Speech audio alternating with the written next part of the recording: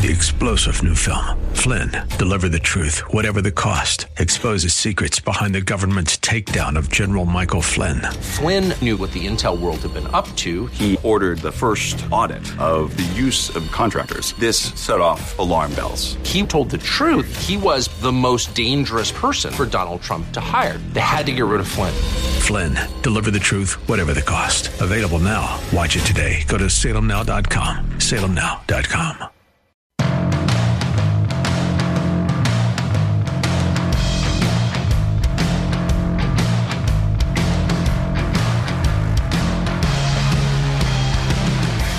Well, greetings. Nice to be with you on a apparently beautiful Tuesday. I don't have a window to the outside, but I know the sun is supposed to come out today. Chilly morning. Hope you're having a great day and appreciate your time listening to the Bruce Hooley Show, whether it's on 98.9 here in Columbus or 94.5 in Dayton. We are an hour away from Columbus Mayor Andrew Ginther's State of the City address. Cannot wait to hear how great things are going here in the capital city, where we're on pace for record car thefts, where we have an alarmingly high murder rate and a doubly alarmingly high murder rate victimizing teenagers, people in their 20s, and being perpetrated by people in their teens and in their 20s. That may be getting better today because we're going to hear from Andrew Ginther today, I presume, some specifics on the new committee that he has formed to end violence in Columbus, the Office of Violence Prevention. He has appointed his in-house attorney, Rena Shack, to head that up. She will oversee and evaluate all of the city's anti-violence initiatives. That'll keep her busy because it seems to me the anti-violence initiatives are not really working that well. We have a lot of violence in the city, but of course, the way to end it is to form another committee. We'll also hear from the mayor today, I am sure, about affordable housing in Columbus. We need more of it, is his contention. We need more affordable housing, which is not very far from saying that we need to have rent control. I'm not sure where Andrew Ginther stands on that. Being a avowed liberal, I would assume that he is in favor of it. I hope we don't hear anything about it today, because rent control is, well, don't take my word for it. Swedish economist Assir Lindbeck is famous for saying, rent control appears to be the most efficient technique presently known to destroy a city, except for bombing. Yes, rent control sounds great, except that rent is typically paid to private landlords. And the government telling a private landlord what that landlord can charge is not allowing the free market to work. The market dictates what things cost. Supply, demand, all those things that have served the American economy and the local economy well over the years. So Andrew Ginther, a while back, was bellyaching about the lack of affordable housing here in Columbus. So imagine his consternation today when he opened his copy of the Columbus Dispatch and he sees Jim Welker's story, headlined, "Study says Columbus is one of the nation's most affordable cities in which to rent." Uh-oh. There will certainly be a call placed to the editor of the Dispatch from the mayor's office about, hey, don't be putting anything out there that deviates from my narrative, which is we need more affordable housing in Columbus. The report by Realtor.com. Well, what would they know about real estate at Realtor.com? After all, all they do is sell thousands and thousands and thousands of houses. The report finds that while rents have risen in the Columbus area, other cities have far more serious affordability challenges. Realtor.com says that typically the nation's 50 largest metro areas, people who work there devote about 25% of their income to lease an apartment or a home. But in Columbus, that percentage is only 18% of your income. So Columbus does not suffer, despite what the mayor will tell you today, about an affordable housing crisis. And I will be highly skeptical. Well, honestly, I'll be highly skeptical of just about anything the mayor says today because the mayor's saying it. And his policies have not worked. So I don't know why we would give him a third term, but I have no doubt that he'll win it because here in Columbus, all you need is that D in front of your name and you will definitely get elected. Now, besides the mayor today, what I find interesting in local politics is that there's a lawsuit filed with the Ohio Supreme Court by a group that is in favor of the ballot initiative to expand abortion rights in Ohio, that is taking issue with the language in the ballot issue that would expand abortion rights in Ohio. So, in case you didn't catch that, because it took me 2 or 3 times reading this particular story to understand it, the people who want abortion rights expanded in Ohio to the point where there are no restrictions on them. You can abort the baby right up until moment of birth, maybe even after it's born.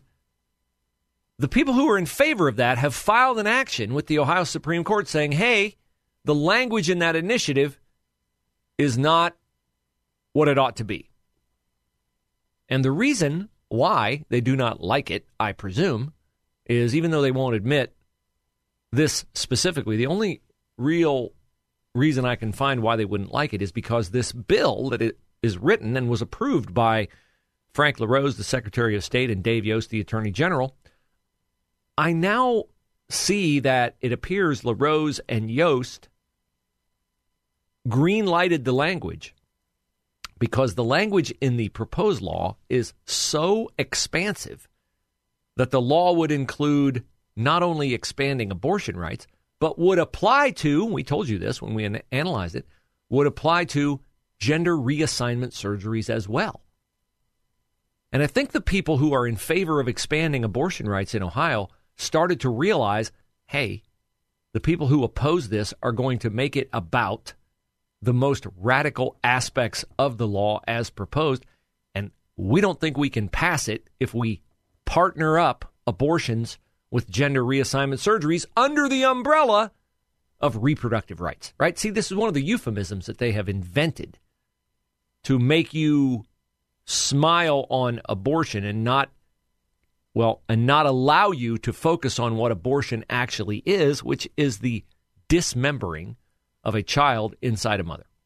They don't want you to focus on that. That's why they call it reproductive rights. See, they say, we want the mom to have reproductive rights, or sometimes they say it's women's health care. They don't want you to say, we want to be able to murder children in the womb. We want to be able to dismember them in the womb. That sounds really ugly, only because it is. They don't want you to think about that. And they don't want you to think about cutting off healthy breast tissue off a teenage girl or skinning their arm to fashion some phony body part that boys are born with, but girls aren't, but girls who want to be boys wish they had because they are under the delusion that it will make them a boy, which it decidedly and assuredly will not. But the people who were behind this in the beginning, they do what all Democrats do. They go for broke, right? They always go for broke. Push the envelope, push the envelope, push the envelope as far as possible. And then if we have to back off a little, we'll back off a little. We still gain more than we lost. And the degradation of the culture advances, perhaps slowly, but it still advances, and that's all they care about because they never hold a victory party. They are never satisfied with their wins. But I think they realized that this ballot measure was not going to pass if they went for broke and included gender reassignment surgery, hormone blockers, puberty blockers. If they included all of that under the umbrella of reproductive rights, I mean, after all, if you want to mutilate your genitalia, I suppose you could twist that into saying that it has something to do with your reproductive rights. They would say, so men can get pregnant. We would say, no, it has to do with your reproductive rights because once you undergo those treatments, you will never be able to have a child again or father a child again. But we can disagree on the exact outcomes. They just thought, hey, we'll just stick this in there too. We'll go for broke. Well, now they're starting to realize, I think, that they can't get it passed by the electorate in the state of Ohio if people in the state of Ohio go, whoa, wait a minute. I'm not just voting for abortion up to a point where I'm comfortable with it, let's say 15 weeks, and these are definitely not views that I share, but these might be views that people around the state of Ohio share. I'm okay with abortion up to 15 weeks. Beyond that, I'm a no, but I'm definitely a no on gender reassignment surgery. So since that's part of this bill, I'm going to vote no on it.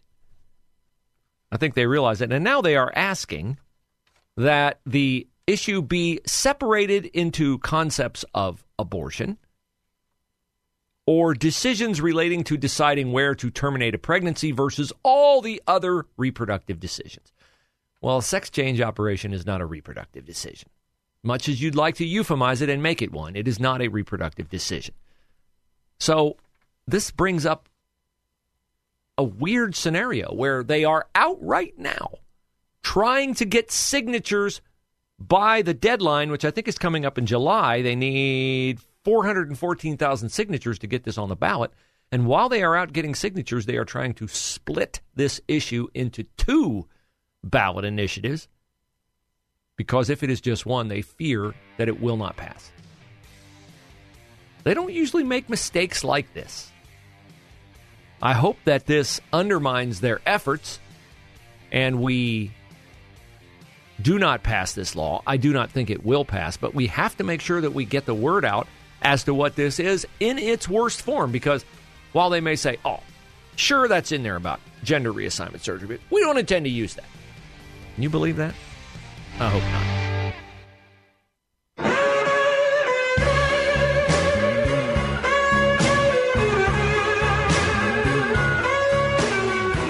Now, you will notice I did not lead the Tuesday edition of the Bruce Hooley Show with the arrest of Donald J. Trump by Manhattan District Attorney Alvin Bragg. No, today, according to Trump's Truth Social post over the weekend, is supposed to be the day that the former president is arrested and indicted for something related to his payment of $130,000 to porn star Stormy Daniels in, like, what was it, 2008 or something like that? Maybe 2016. I don't know. The liaison between the two was 2008. The payment was 2015, something.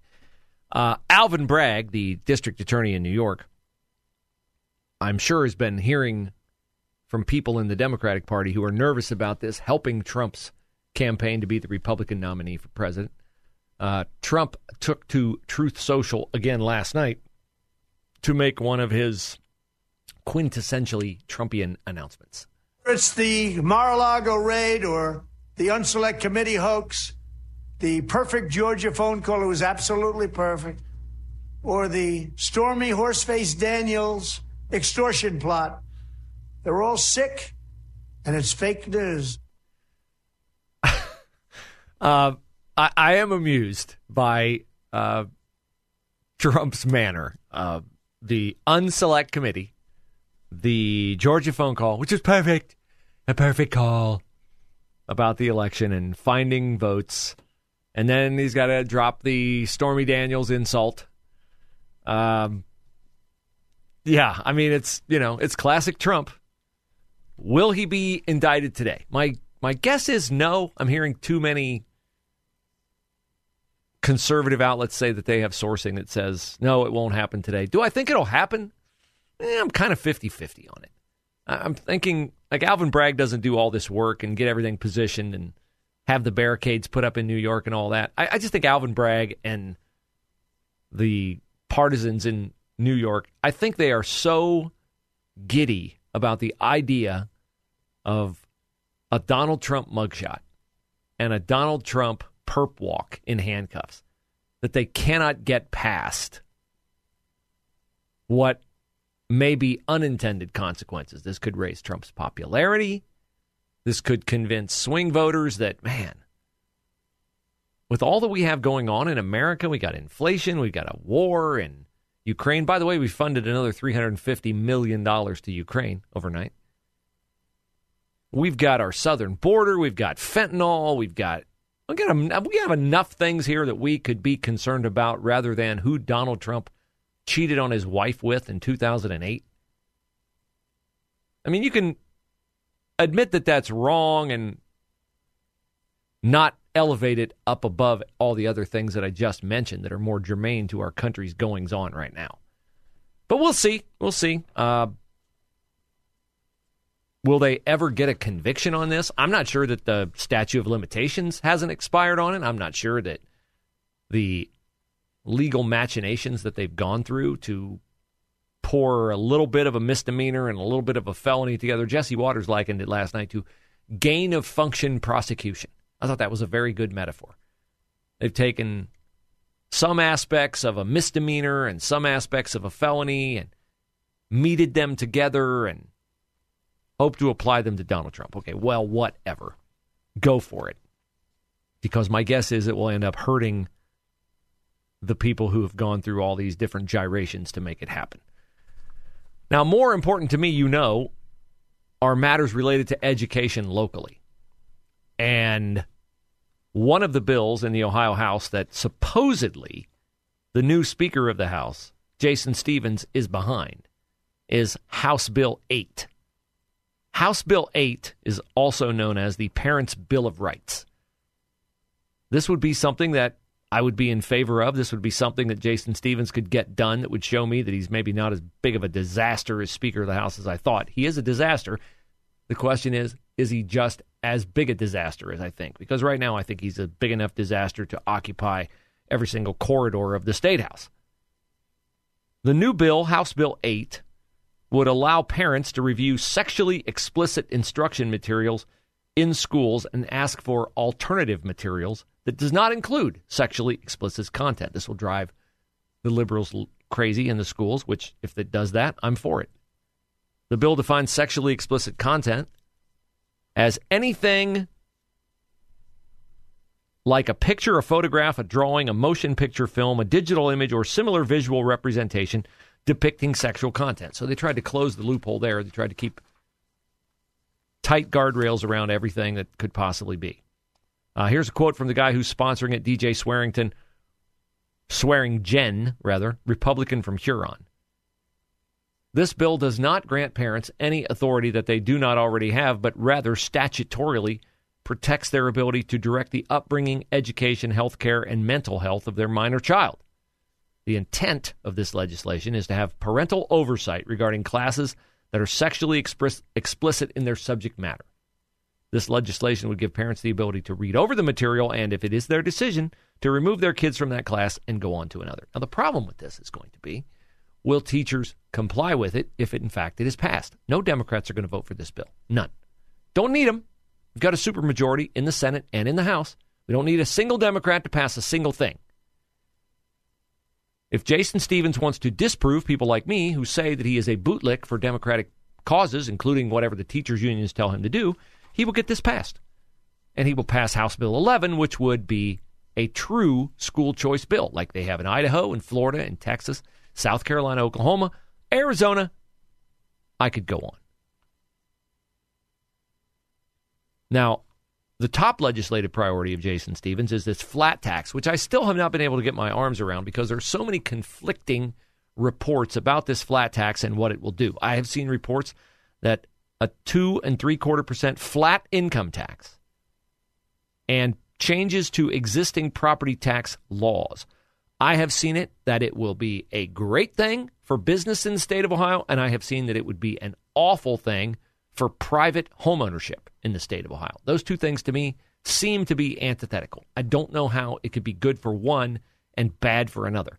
But I think anything that is bad for private homeowners is a bad thing for the economy of the state of Ohio, because you cannot disincentivize regular people owning property. That seems like something that Andrew Ginther would be for when he gets up in front of the podium in a half an hour and gives his State of the City address. I do not think it is good at all for our economy to drive people into rental situations rather than ownership situations. Homeownership has always been the personification of the American dream, and it must stay that way. 3-star General Michael J. Flynn, head of the Pentagon Intelligence Agency, knew all the government's dirty secrets. He was one of the most respected generals in the military. Flynn knew what the intel world had been up to. He understood its funding. He ordered the first audit of the use of contractors. This set off alarm bells. The explosive new documentary, Flynn, Deliver the Truth, Whatever the Cost, uncovers the facts behind this scandal. Flynn told the truth. He was the most dangerous person for Donald Trump to hire. I find out the worst enemy that I'm going to face in my life is right here in America. They took my assessment and they wanted me to change it. And I was like, I'm not changing it. They had to get rid of Flynn. With in-depth interviews, archival footage, and never-before-seen personal records of the man behind the headlines. I just felt like I was drowning. Flynn, Deliver the Truth, Whatever the Cost. Available now. Watch it today. Go to salemnow.com. salemnow.com.